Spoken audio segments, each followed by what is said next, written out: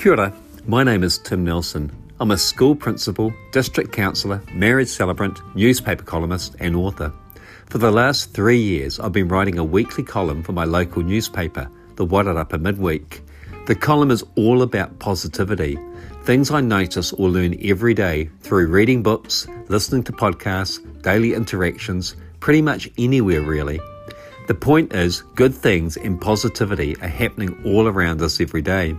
However, it's so easy to get caught up in the day-to-day grind that we sometimes miss things that can make our lives that little bit brighter.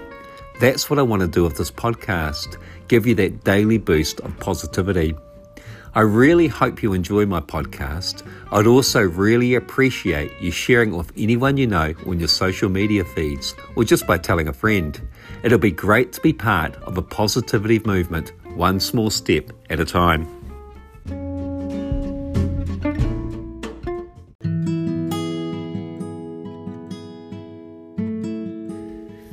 Episode 9, Just Do Your Bit. A great piece of advice is shared by author Brooke McAlery in her book Slow, Simple Living in a Frantic World. On the topic of decluttering, Brooke writes about what I'm sure is a common issue, this being one person in a household or relationship wanting to go through the process of getting rid of stuff, while the other or others not being prepared to, with it simply not being a priority for them. Rather than using this as a reason not to start the process, Brooke instead suggests doing it for just your own stuff. This will still have a significant impact, especially if you own a lot of items, and may inspire those who don't share your enthusiasm to follow your lead after being inspired by your actions as opposed to your words.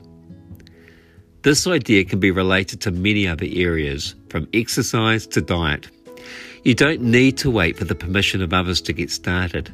Instead, do as legendary tennis champion Arthur Ashe advised. Start where you are, use what you have, and do what you can.